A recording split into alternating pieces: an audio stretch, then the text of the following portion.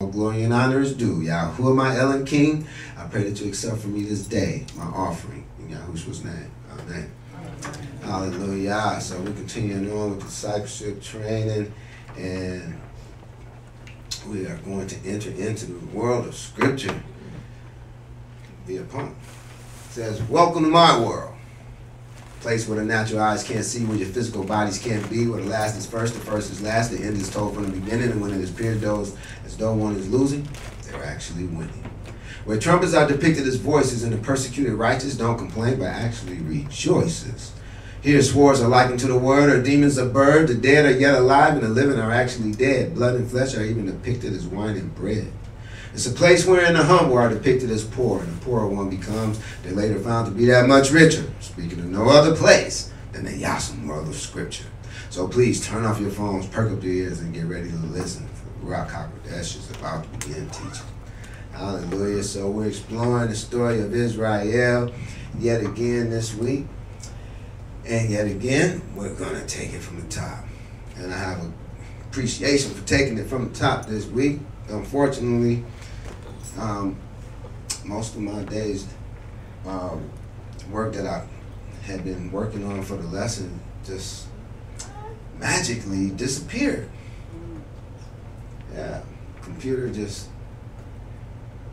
shut down, and then it came back on and turned back on. The lesson was gone. It was gone. It was completely gone. And I was just bummed out, because it was like, just like an hour before coming here. So it was like, oh man. Yeah, it just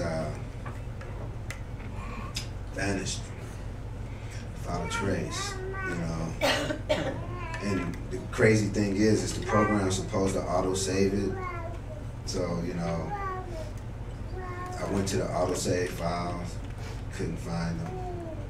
It was just, real bizarre. Nevertheless, yeah, it's within. We just have to get it out. So as I pray, you turn to me all the things I've heard, being my study time with you.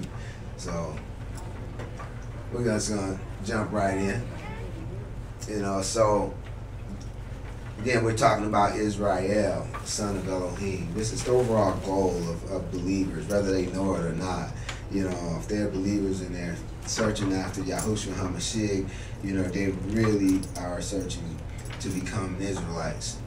Because whenever you accept Yahshua as your Savior, as your King, He's the King of Israel. So by default, you have to become an Israelite, even as he was an Israelite of the tribe of Yahudah. Amen. So we want to become sons and daughters of Elohim, because that's what makes us his, and that's what makes us eternal. Now, there's native-born sons and daughters, and there are those that have become Israelites, via proselytization, or are becoming Israelites. Overall goal, get in where you fit in. Get in there, and if you get in there, great. I say, welcome to Israel. But don't get carried away just because you got in and some others didn't, or some got put out, because you can lose your citizenship. And just like some of the natural-born Israelites, got put out, even as Paul teaches, those that were grafted into the tree ought not to boast of those that were cut off, lest they be cut off as well. So you can lose your citizenship, so keep that in mind. So upon this journey, embarking upon this journey of becoming Israelites, at some point you're going to have to go through Mizraim. And Mizraim just speaks to going through a phase of learning. You're learning worldly knowledge concerning the word of Elohim, and even just some worldly knowledge, and this is necessary, so for the would-be Israelite. You have to come through this, but at some point, you're going to have to make an exodus. At some point, you're going to have to stop learning about Yah, and you're going to have to start applying, you know, what you've learned about Yah to your life. And this is kind of like the exodus, you know. And I was just thinking, you know, like how many people just don't leave Mitzrayim. They just stay there, ever learning, never coming to a knowledge of the truth, you know. And that's not what we want to do. At some point, you want to apply this stuff to your life. You know, you want to come out of the learning phase and start applying it to your life. And where that's going to cause you to wind up is in the wilderness. And then your wilderness experience will ensue. And the wilderness experience is an experience, you know, just centered around, you know, actually dying to the old you and becoming a new you. You know, but be careful lest you die to the old you and don't become a new you. You know, then you'll be like, you know, those who just died in the wilderness, childless. You know, it's okay to die in the wilderness as long as you giving birth to a child. You know, because that child is going to be the one that's going to be allowed to go into the kingdom. You know, you don't want to die in the wilderness childless, barren, you know, spiritually speaking. Doesn't matter about the natural, you know, as much as the spiritual. You know, even as 1 Corinthians 15:46 teaches, the spiritual, however, was not first, but the natural, then the spiritual. And the wilderness experience deals with your natural body, whereas the spiritual, or the kingdom of Elohim, deals with your spiritual body. So if you go through both phases, you will find yourself a complete son of Elohim, son or daughter of Elohim. You know, having been fathered from above physically as well as spiritually. You know, and that's what we want to be. You know, so we're speaking about some of the physical experiences they had in the wilderness. One of them, of these physical experiences, was physical manna from heaven. You know, they got out there and Yah tested them. And the wilderness experience is also a testing phase where you go through many tests and trials. And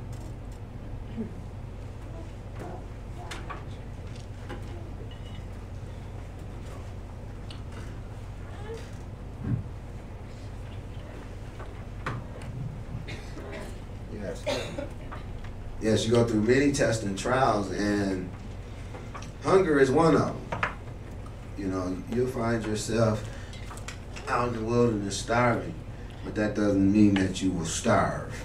You know, Yah will not let you starve. You'll find yourself out there dying of thirst, but Yah will not let you die of thirst. It's a test. It's only a test. You know, wait on Yah. Pass the test. We should be passing this test now because we already know the outcome. You know, because we had the experience of early Israel, so we shouldn't be failing where they're failing. We already should know the answers to the test. Amen. So let us be wise in our doings. You know, this physical manna, you know, may have looked something like this, or maybe not. You know, but this is some representation of the physical manna that they ate that enriched in their physical bodies. You know, they also had physical water from a physical rock. You know, Yah will not let us die of hunger nor thirst. He will make certain we have everything that we need, even through our tests and trials. You know, now you may not have everything you want. Just like when they were in Israel, when they were the Israelites, when they were in the wilderness, they didn't have everything they wanted. You know, they were yearning for the leeks and cucumbers that they used to have back in Mitzrayim. They was yearning for things that they didn't have out in the wilderness that they had back in Mitzrayim. but they had everything that they needed, surely. And Yah will make certain we have everything we need. Whilst in this wilderness experience, we also learn to do battle. We learn to fight against the Amalekites. The Amalekites are those who attack us when we're down. You know, sometimes we get in a low place in life, and we just feel like everyone's beating up on us. Well, this is not the time to fold up.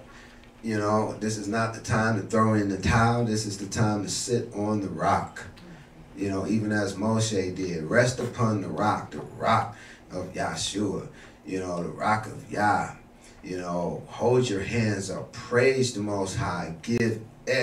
Hold the rod of Elohim up. That is, hold up your provision. Hold up your support. Hold up everything you think you need. Just give it over to Yah. Just hold it up unto Him, and He'll see it.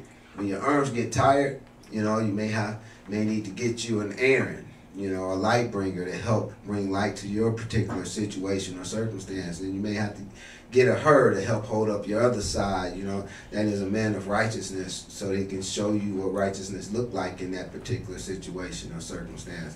So with the two, understanding your situation and circumstance and understanding what walking righteously through that situation or circumstance look like,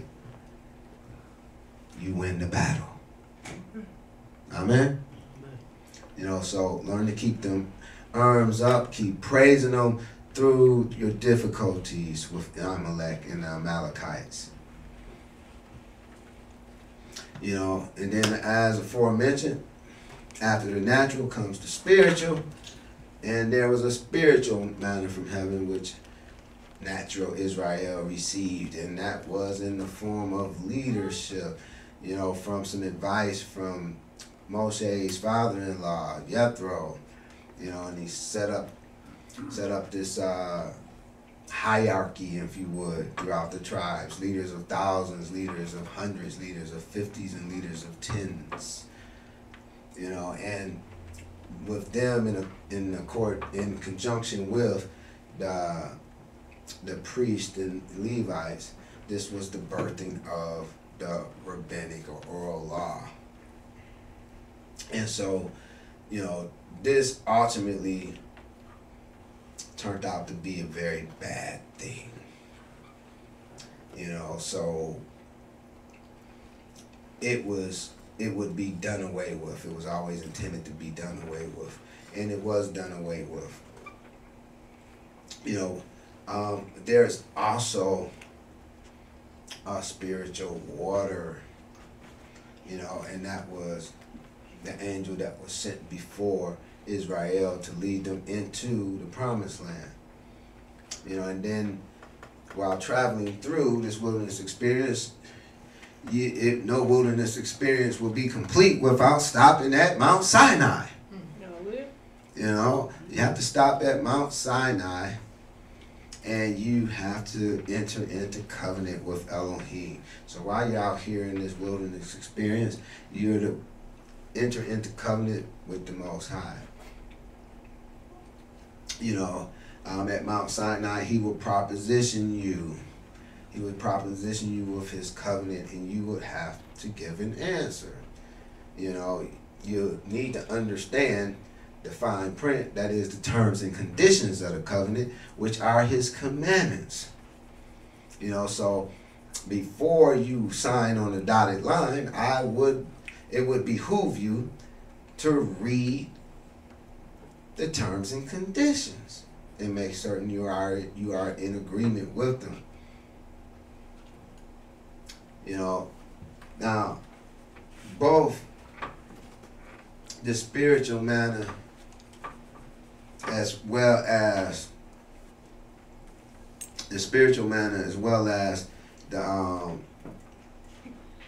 the written word of Elohim, you know, make up what the Yahudim or the ancient Israelite would call Torah.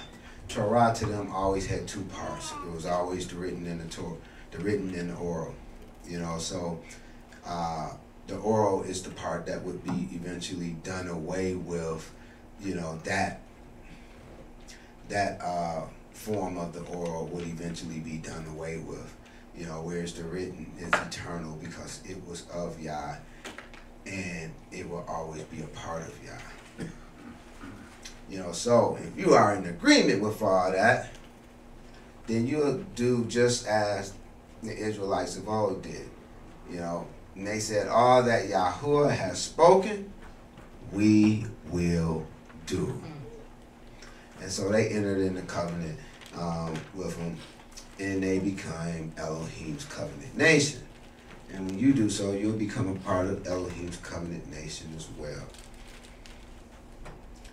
And at that point, it's time for you to start working on making a dwelling place for Yah.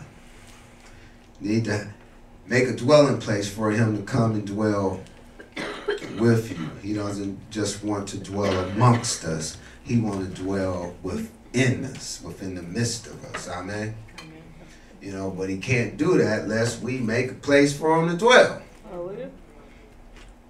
You know, and so in doing so,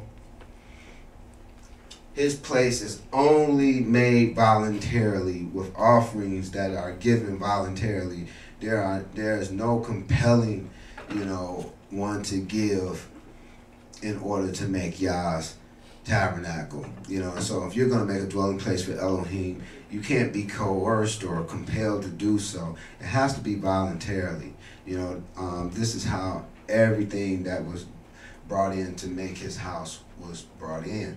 Even as we see in Exodus 25:2, it says, "Speak unto the children of Israel that they bring me an offering of every man that giveth it willingly with his heart. He shall take my offering." And that's what it's about. You know, there's no coercion. There's no compelling, you know, others to do this, that, or the other. Yah will put on each and every person's heart, you know, what to give, and then that's between them and Yah. You know, at that point, you know, begin to make the furniture for the tabernacle. You know, make an Ark of the Covenant for the wonderful covenant you just entered into. Make a place to put the terms and conditions, and this was the Ark of the Covenant. You know, and it anatomically spoke to our minds, and then we were told to prepare a table of showbread, which anatomically spoke to our hearts. You know, and yes, sometimes you need to prepare your heart to receive the living bread of Elohim. You know, this is why some people aren't able to receive the living bread at times, even because they haven't prepared their heart to do so. Also, need to make a menorah, because there need to be light in Yah's tabernacle. You have to have light. You have to have wisdom, understanding, and knowledge within his tabernacle. Otherwise, you're going to find yourself just sitting in the dark. That is, sitting in ignorance. Selah. You know, now, along with this menorah is a representation of Yah's assemblies. And so this is also a picture of finding yourself an assembly that has its candle lit by the Spirit of Elohim, you know, whereby it is emitting that wisdom, understanding, and knowledge. You know, and anatomically, the menorah speaks to the lungs. Then we have a brazen altar, which anatomically speaks to the GI tract. That is from the mouth to the anus, or what I like to call from the Rudy to the Tootie. Hallelujah. You know, and so we are to make a brazen altar so that we can offer our offerings upon it. Now this coincides with your mouth, you know, which tells us we're not to put any and everything on Yah's in your mouth, because that's like putting any and everything on Yah's altar. And so he gave us a list of clean foods to put on his altar, and gave us a host of unclean foods to keep off of his altar. that we might remain, our tabernacle might remain clean and holy, that he might dwell in the midst thereof. Amen. Then he gave instructions to make the court of the tabernacle. And anatomically, the court of the tabernacle speaks to the diaphragm. The wooden post of the court speaks to the ribs, and the curtain speaks to the flesh that's around the ribs, i.e. the diaphragm. They both move with the wind or with the air. And had to prepare some olive oil because there's no use having a menorah, that is a candlestick, without any oil to burn in it. So they were instructed to also put together some olive oil, which speaks to Yah's Ruach. And then they were instructed to prepare the high priest garments, of which there were actually 6 pieces, but remember our list wasn't quite right. The turban and crown was included as 1 piece, and there weren't any pants. So that just leaves us six pieces of garment. Next, we were instructed to consecrate the priest. Make certain that the priests know what they're supposed to do. Make sure they're set apart, that is, they're holy and that they're clean. Who's the priest of your tabernacle?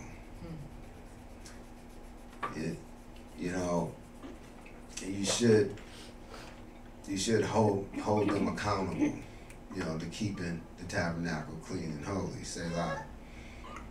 Then they was instructed to make the golden altar of incense, which was situated right before the holy place.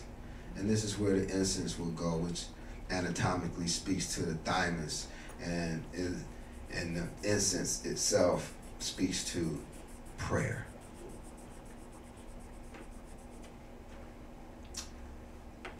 They then received instructions on a census tax. And they didn't take a census every year or even every 4 years as they do in some places.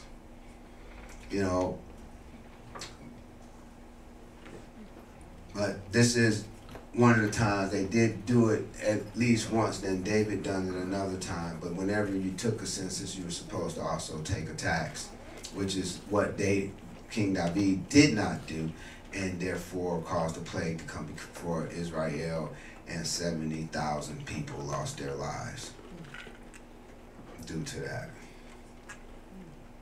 They were then instructed to erect the brazen laver. And the brazen laver anatomically speaks to the kidneys, and it is there to keep the priest clean. It was made out of mirrors so that they could look and see where they needed to be cleansed and wash accordingly. And likewise, with these tabernacles that we have, we're supposed to be able to look and see, where we're not clean, and wash accordingly with the water of the word. Amen? Amen. So, and we went over this, so I'm not going to go over it again. But then Yah gave his recipe for anointing, his anointing oil. Now this anointing oil wasn't actually for people. It was his special recipe for anointing the furniture of the tabernacle. And so they were instructed not to make any other ointment like it. And then Yah bestowed his spirit upon Bezalel and Aholiab, taking them from ordinary to extraordinary with their skill set to become master carvers and to do the work that he employed Israel to do in making the tabernacle for him. Bezalel, his name spoke to the shadow of Elohim, and You know, you may remember this from Psalms 91. It says, he that dwelleth in the secret place of the Most High shall abide under the shadow of the Almighty. I will say of Yahuwah, he is my refuge and my fortress, my Elohim, in him will I trust. You know, and so Bezalel is one of those who abides in the shadow of Elohim. You know, and he was the son of the light, or my light, Uri, meaning my light or my fire, and of her, whiteness, which speaks to righteousness. And then we have Aholiab, you know, whose name speaks to the tabernacle of the Father. And he was actually, you know, blessed to be one of the main workers on the tabernacle of the Father. What do you know? You know, and he was the son of Achisamach, whose name means brother of help, and he was there to be a help to Bezalel to work on the tabernacle of the Father. You know, and he was from the tribe of Dan, which means judgment. You know, so you can see how relevant names are in Scripture. Then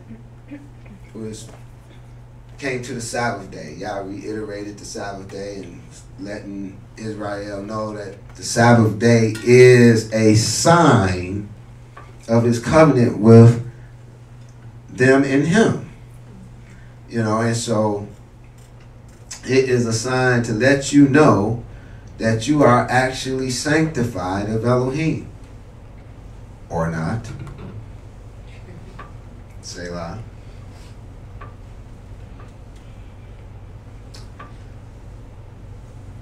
And then after that, we come to what I wanted to talk about today. And that is understanding the golden calf. Now, before we get into this, I just want to put out there that, you know, what I'm about to say is supposition on my part. This is a theory. This is my theory. You know, this is my theory. You know, it's based upon historical fact, and it's based upon, you know, 27 years of studying Yah's scripture and just, you know, and his Ruach that's within me. This is where I get this theory from, you know, so, but I must put it out there that this is just my theory, you know, and so take it for what it's worth. Amen. All right, so we're going to start off with Exodus 24, 12 through 18. Yeah, can I have my first reader read Exodus 24, verses 12 through 18, please? And Yahuwah said unto Moshe, come up to me into the mount and be there. And I will give thee tables of stone and a law and commandments, which I have written, that thou mayest teach them. And Moshe rose up, and his minister Joshua, and Moshe went up into the mount of Elohim. And he said unto the elders, tarry ye here for us, until we come again unto you. And behold, Aaron and Hur are with you. If any man have any matters to do, let him come unto them. And Moshe went up into the mount, and the cloud covered the mount. And the glory of Yahuwah abode upon Mount Sinai, and the cloud covered it 6 days. And the seventh day he called unto Moshe out of the midst of the cloud. And the sight of the glory of Yahuwah was like devouring fire on the top of the mount in the eyes of the children of Israel. Then Moshe went into the midst of the cloud and got him up into the mount. And Moshe went in the mount, or was in the mount 40 days and 40 nights. Okay. All right, so this is the setting, if you would, of the story. Now, what I would like for you guys to do, I want you to take a journey with me. I want you to take a journey way back. Way back to the time of Israel actually in the wilderness at Mount Sinai during this time.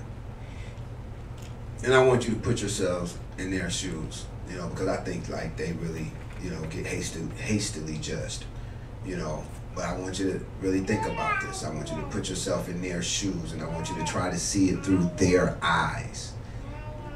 You know, so here it is. Yahuwah told Moshe, come up to me into the mount and be there, right?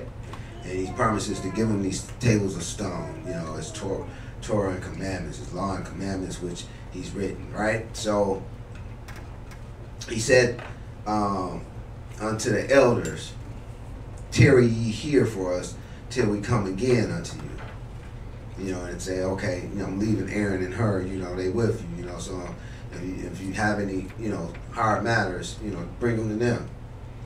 Now, it tells us in verse 15, it says, Moshe went up into the mount, and a cloud covered the mount.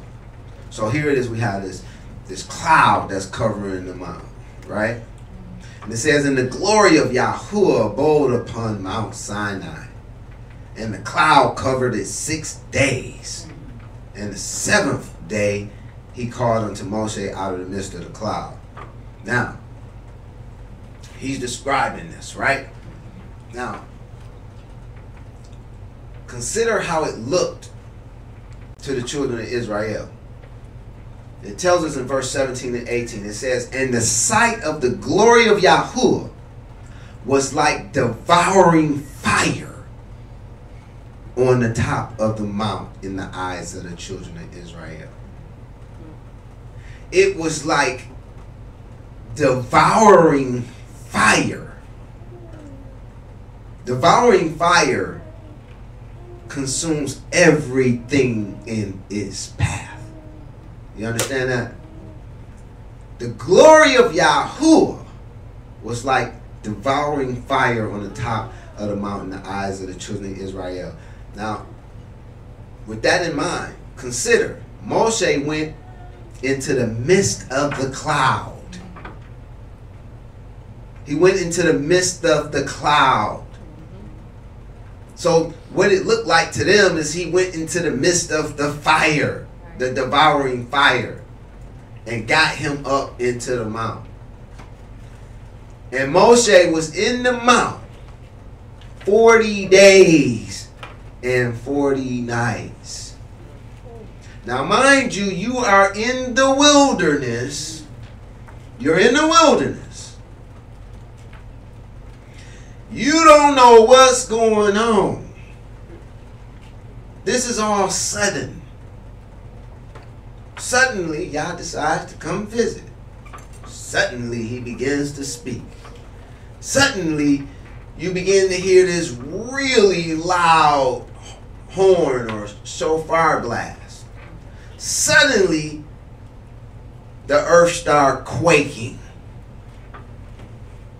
Suddenly, you hear this booming voice of Elohim all around you while the earth is quaking. Suddenly, you're super afraid and start backing up further and further away from the mountain. I want you to think about that. You know, because it may have looked something like this. You know, this is a mountain with a consuming fire on top of it. So imagine you seeing someone go up in here. They travel right on up, and you see this cloud up that's over it.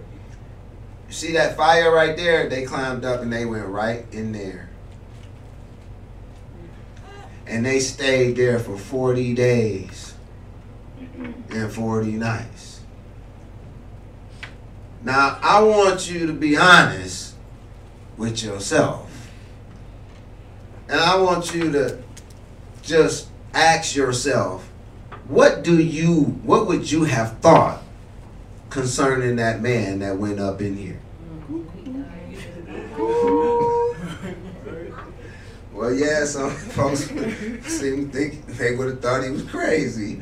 You know, others thought he would have died. After 40 days, no, he didn't say I'll be back in 40 days either. You know, he just left. You know, they heard y'all tell him to come on up, but it wasn't no preset time of how long he was supposed to be up there. So they didn't know. They just waiting. And he said, just wait. So that's what they doing. They just waiting. But in the meantime, they seen him go up in here. Let alone, like, not just here. You know, like, that look, you know, crazy enough right there. But they seen him go up in here. And he been there for 40 days. What would you have been thinking? Oh no, anybody touch the mountain got to be killed. That's another thing. Anybody touch the mountain got to be killed, but he go up in there all the way to the top and go up in the consuming fire. You know, now this is what now that's the setting. So I want you to think about that. So what we're told next is found in Exodus 32:1. It says, and when the people saw that Moshe delayed to come down out of the mountain, because I'm sure they thinking like he went up there like, yeah, he you know, that's his guy right there, you know, but he did go up into that fire. You know, 40 days later, like, man, where is this guy coming back?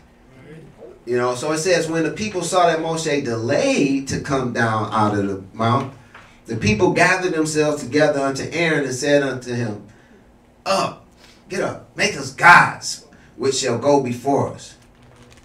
For as for this Moshe, the man that brought us up out of the land of Mizraim, we wot not what has become of him. We don't know what happened to this guy. We seen him go into that fire. He been up in there over a month, you know, and we kind of feeling like he not coming back. It's been 40 days. It's been 30-something days, actually. You know, it's like it's been a long time. Like, come on, he went in the fire, man. Like, make us gods which shall go before us. Now, first off, let us consider that Aaron is petitioned to make Israel gods. First of all, it's not singular, it's plural. Gods to go before them. Now, I believe these quote-unquote gods are in reference to a group of people more so than the golden calf. Most people, when they read this, they think the gods is the golden calf. But I really believe the gods are actually a group of people more so than the golden calf.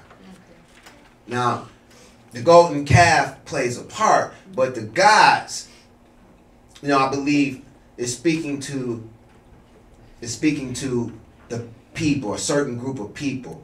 Why? Because because the God wasn't to replace Yahuwah. It wasn't to replace Yahuwah.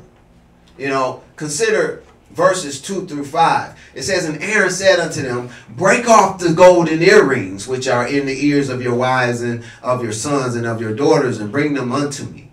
And all the people brake off the golden earrings which were in their ears, and brought them unto Aaron, and he received them at their hand, and fashioned it with a graving tool. And after he had made it a molten calf, they said, these be thy gods, O Israel, which brought thee up out of the land of Mizraim. First of all, they still talking gods, plural, and he only made a calf, singular.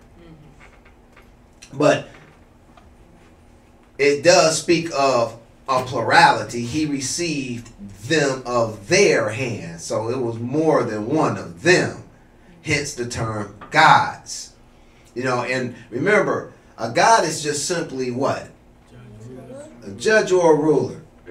You know, and so these people were coming to Aaron and saying, make us judges and rulers over the people so that we can go out and come in. Now, so, because it speaks about which will go before us. You know, and so to go out and to come in was a military slogan. You know, speaks about, you know, being, you know, going out and coming in. You know, oftentimes spoke about going out to war and coming in. You know, coming in from war. Fighting the battles of the people. You know, now, verse 4 Exodus 32:4 says, and he received of them at their hand and fashioned it with a graving tool after he made it a molten calf. And they said, these be thy gods, O Israel, which brought thee up out of the land of Mitzrayim. And when Aaron saw it, he built an altar before it. And Aaron made proclamation and said, tomorrow is a feast to Yahuwah. All right?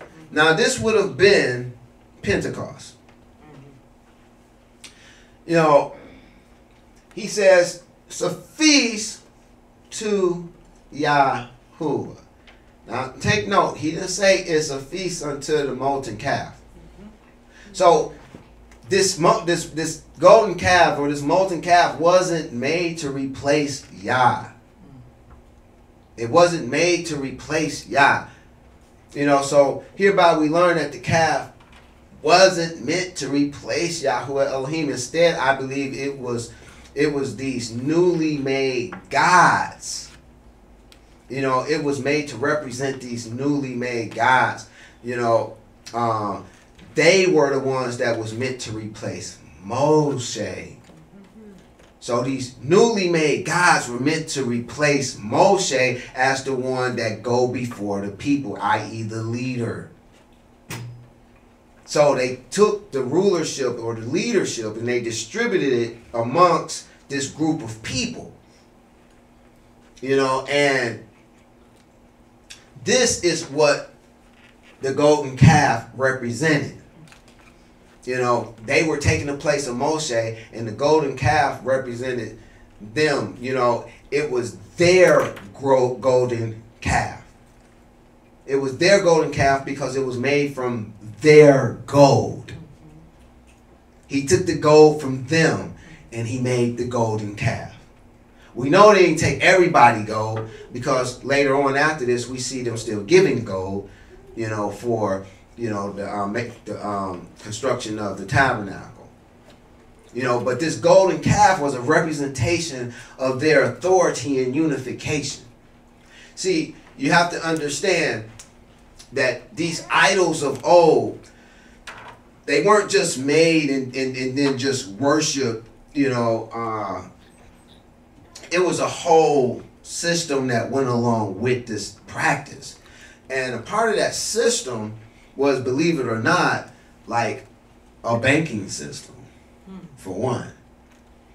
You know, and so, like many communities, if you would, you know, or peoples, if you would, for lack of a better term, you know, many peoples who had these idols, you know, they would make them out of something like gold, you know, and this would become their treasury, you know, and it represented their unification or their one purse, them being unified, you know, together as one, you know,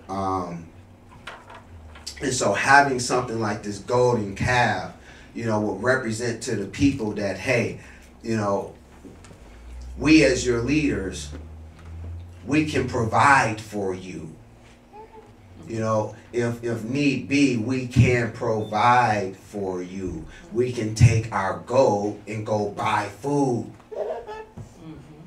to provide provision for you. We can take our gold and go buy weapons or purchase mercenaries or armies to help fight for us, you know, which is something that was often did in antiquity. You know, so, you know, this golden calf represented much more than just an idol in and of itself. It represented the unification and the authority of these newly made gods, saying that we are unified, you know, through our one purse.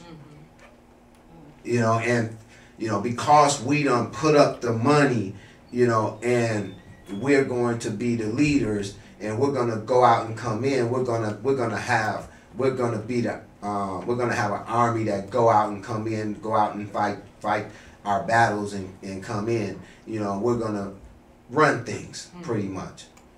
You know, and this is our security. You know, if we need to buy weapons, if we need to buy horses, you know, or what have you, you know, you can see that, you know, we can provide. We will be good leaders to you. Now, I want you to understand, they just left out of Mitzrayim, right? Mm-hmm. Now, Mitzrayim had a deity called Apis, the bull. And so this was an Egyptian god, but he wasn't worshipped as a god per se. Apis the bull, interesting enough, was considered an intermediary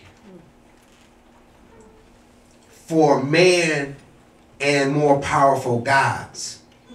So they would use Apis the bull to communicate with mightier gods. So what my theory is they made this golden calf. They made this Apis the bull, if you would, so that the newly made gods could communicate with Yahuwah. See, because the intermediary, which was Moshe, was gone. Right. Now, they still had Aaron, but they seem to not have, you know, respected him as much. Right. You know, because, you know, they're just kind of like running over him. Mm-hmm. You know, but Apis the bull, he was the intermediary betwixt man and the mightier gods, the mightier pagan gods. And so I believe it was their notion that they would use, they would sacrifice the Apis the bull in order to receive communication with Yahuwah, since Moshe was absent. You know, and so, you know, it's just a theory. I'm not saying it is so, but I'm just saying it makes sense. Yeah. You know, because a lot of other stuff just don't. You know, why they keep calling them gods when it's only one calf. You know, I really believe it's speaking to the people. You know, and as we continue, you'll see more so of why I feel that way. Let me have my next reader read Exodus 32, 8 through 14, please. And they turned aside quickly out of the way, which I commanded them. They have made them a molten calf, and have worshipped it, and have sacrificed thereunto, and said, These be thy gods, O Israel, which have brought thee up out of the land of Mizraim. And Yahuwah said unto Moshe, I have seen this people, and behold, it is a stiff-necked people. Now therefore let me alone, that my wrath may wax hot against them, and that I may consume them, and will make of thee a great nation. And Moshe besought Yahuwah his Elohim, and said, Yahuwah, why doeth thy wax hot against the people, which thou hast brought forth out of the land of Mizraim with great power and with a mighty hand? Wherefore should the Egyptians speak and say, For mischief did he bring them out, and to slay them in the mountains, and to consume them from the face of the earth? Turn from thy fierce wrath, and repent of this evil against thy people. Remember Abraham, Isaac, and Israel, thy servants, to whom thou swearest by thine own self, and saidst unto them, I will multiply your seed as the stars of heaven. And all this land that I have spoken of will I give unto your seed, and they shall inherit it forever. And Yahuwah repented of the evil which he thought to do unto his people.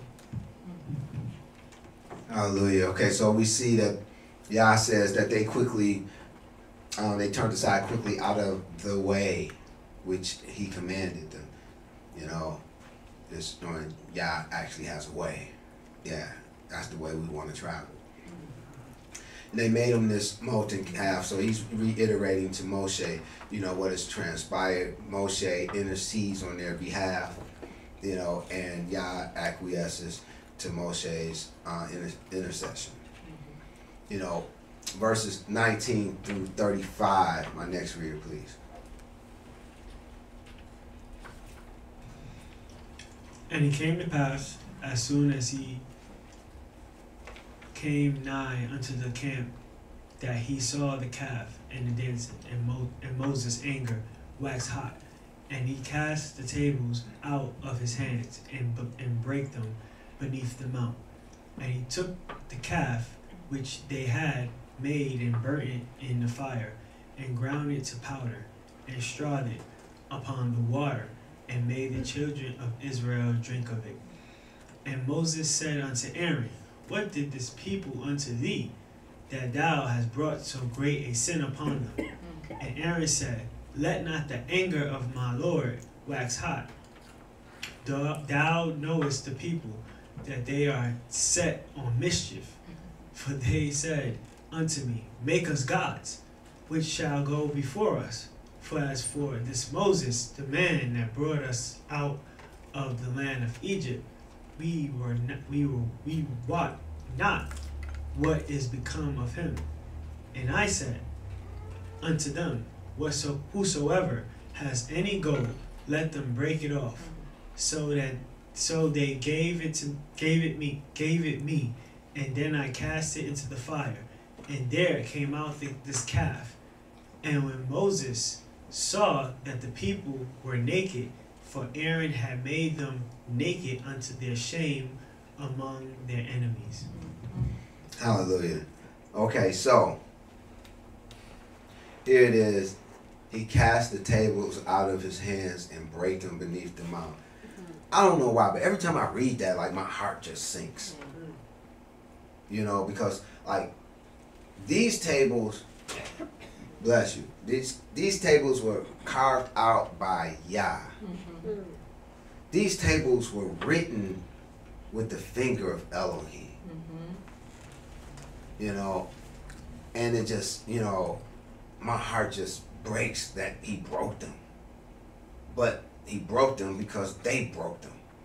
Because they were representation of the covenant with Elohim, and they broke the covenant. Even before he can get back with the written terms and conditions, they broke it already. You know, and so here it is. You know, Aaron says that, you know, hey, they set on mischief. You know, says, make us gods which will go before us. You know, so, like, here it is. We can't stay out in this wilderness, you know, forever. We have to keep it moving. So make us gods, make us rulers, make us judges, you know, and we're going to lead our people, you know, up out of here. You know, and so this is what their plan was. You know, now, verse 25 is interesting. It says, and when Moshe saw that the people were naked, what is he talking about? They lacked a covering. Yah was no longer covering them. Hence, they were naked. What caused them to become naked? Say again? Yes, worshiping another God, choosing another God, you know, you know, that made them naked. That removed the covering. See, because Yah's covering, for one, Yah's covering was through Aaron. They kind of just moved Aaron out the way and used him to do it. You know, and said, make us gods. Make us rulers and judges. You know, so it kind of sound like they intimidated my man Aaron. You know, kind of sound like they punked him a bit. You know, and it's just what it sounds like, you know. I mean, you know, because, you know, Moshe asked him, he said, what did this people do unto thee that thou brought such a great sin upon it? And let it not anger my Lord. Let not the anger of my Lord wax hot. Thou knowest the people, they set on mischief. Like, you know, they was about to beat me down. Like, you know, like, you know, I had to do what these people asked. You know, but yeah, so it's like, you know, these were the guys. but that's how they became naked. Whenever you go against the order that Yah has put in place, you lose your cover. So that's a very important point to understand, because there's a lot of people running around here naked because they want to do things in the order that they think it should go in, rather than what Yah has put in place. Even as these people were doing. They didn't want to continue on, even without Moshe. They didn't want to continue on with what Yah had already instituted. They wanted to put their own system in place. And this is what they were doing. Exodus 32:26 goes on to say, and Moshe stood in the gate of the camp and said, "Who is on Yahuwah's side?" Why is he saying who is on Yahuwah's side? Because there's two Elohim in the camp. Okay. Right. They're the gods or the Elohim that have just been instituted within, that the people insisted that Aaron made. And there's Yahuwah. So this is why Moshe is saying, who is on Yahuwah's side? Because Yahuwah has a side, and the other Elohim has a side. Can you see that? Now, it goes on to tell us, and all the sons of Levi gathered themselves together unto him.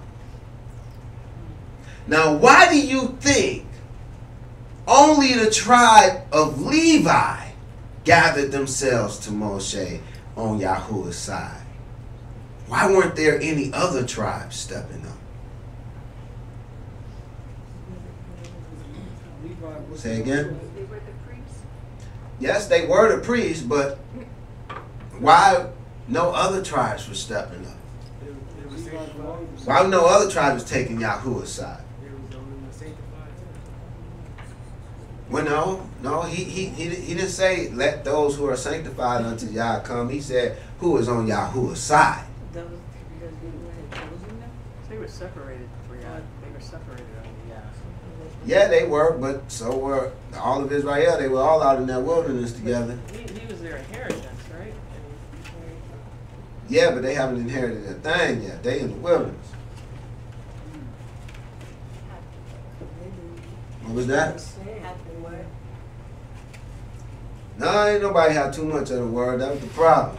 They all just heard it from the mountain that was burning, that the man went up and which they believe got set on fire. Because the Levites were a part of the other party of God's party.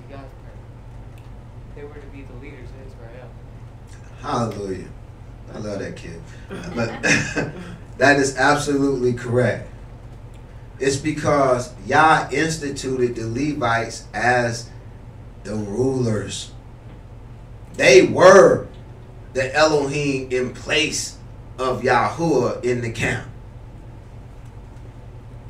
So the other gods were made up of all the other tribes. And so that was the new system that they were implementing. Not that one tribe would be over all of Israel, but that they would have representation from all the tribes, and that they would rule over Israel. You see the difference? Yah instituted the Levitical priesthood as the ultimate leaders of all of Israel. They said, make us gods to go before us. So in other words, like, we're not going to just let y'all lead us. We want representation from all the tribes, and then we'll use this group to lead us. Can you see that? That was the difference. This is why when he said, who is on Yahuwah's side, only the Levites came. Because everyone else went against what Yah said because they wasn't cool with Levi ruling over them, with them not having any representation. Hence, verse 27 and 28, Moshe says unto them, Thus saith Yahuwah Elohim of Israel, put every man his sword by his side, go in and out from gate to gate throughout the camp. From gate to gate, going through all the tribes, throughout the camp, and slay every man his brother, every man his companion, every man his neighbor. And the children of Levi did according to the word of Moshe, and there fell of the people that day about 3,000 men. Who were these men that they were killing? They were killing the gods. They were killing all the gods that was representing all the rest of the tribes of Israel. They were eliminating the other gods. The Yahuwah's competition. And their system. Hence, he would destroy the calf. He eliminated their whole system and eliminated the gods. And as a result, 3,000 people, 3,000 men died that day. And this was the first Pentecost. You know, not Shavuot, Pentecost. Now, consider Acts 2:36 through 41. It says, Therefore let all the house of Israel know assuredly that Elohim hath made that same Yahushua whom ye have crucified, both Adonai and Mashiach. Now, when they heard this, they were pricked in their heart and said unto Cephas or Peter and to the rest of the apostles, Men and brethren, what shall we do? And Cephas or Peter said unto them, Repent and be baptized, every one of you, in the name of Yahushua Mashiach for the remission of sins, and ye shall receive the gift of Ruach HaKodesh. For the promise is unto you and to your children and to all that are far off, even as many as the Adonai our Elohim shall call. And with many other words did he testify and exhort, saying, Save yourselves from this untoward generation. Then they gladly received his word and were baptized, and the same day there were added unto them about 3,000 souls. Can you see? Yah was just reversing what was done in the time past in the wilderness. So instead of 3,000 people dying, 3,000 people came on Yah's side. Whereas during that time, 3,000 people left Yah's side. And therefore had to be killed because they were pitting themselves against Yahuwah. Elohim versus Elohim. And they lost. You know, but now they didn't want to be their own Elohim. They wanted Yah to be Elohim, and hence 3,000 souls were added to them. You know, so this is the difference, you know, betwixt the two. You know, and this was the first Pentecost after the death of Yahushua. And in the big way, what happened during the time of Moshe was just a prefiguring of this. You know, for, you know, even as they thought Yahushua was dead, he wasn't. Even as they thought Moshe was dead, when they made them gods, he wasn't. Can you see that? You know, they're parallels, they're bookends. You know, and so, you know, Yah just completed the process. You know, he undid the wickedness that was done during that time.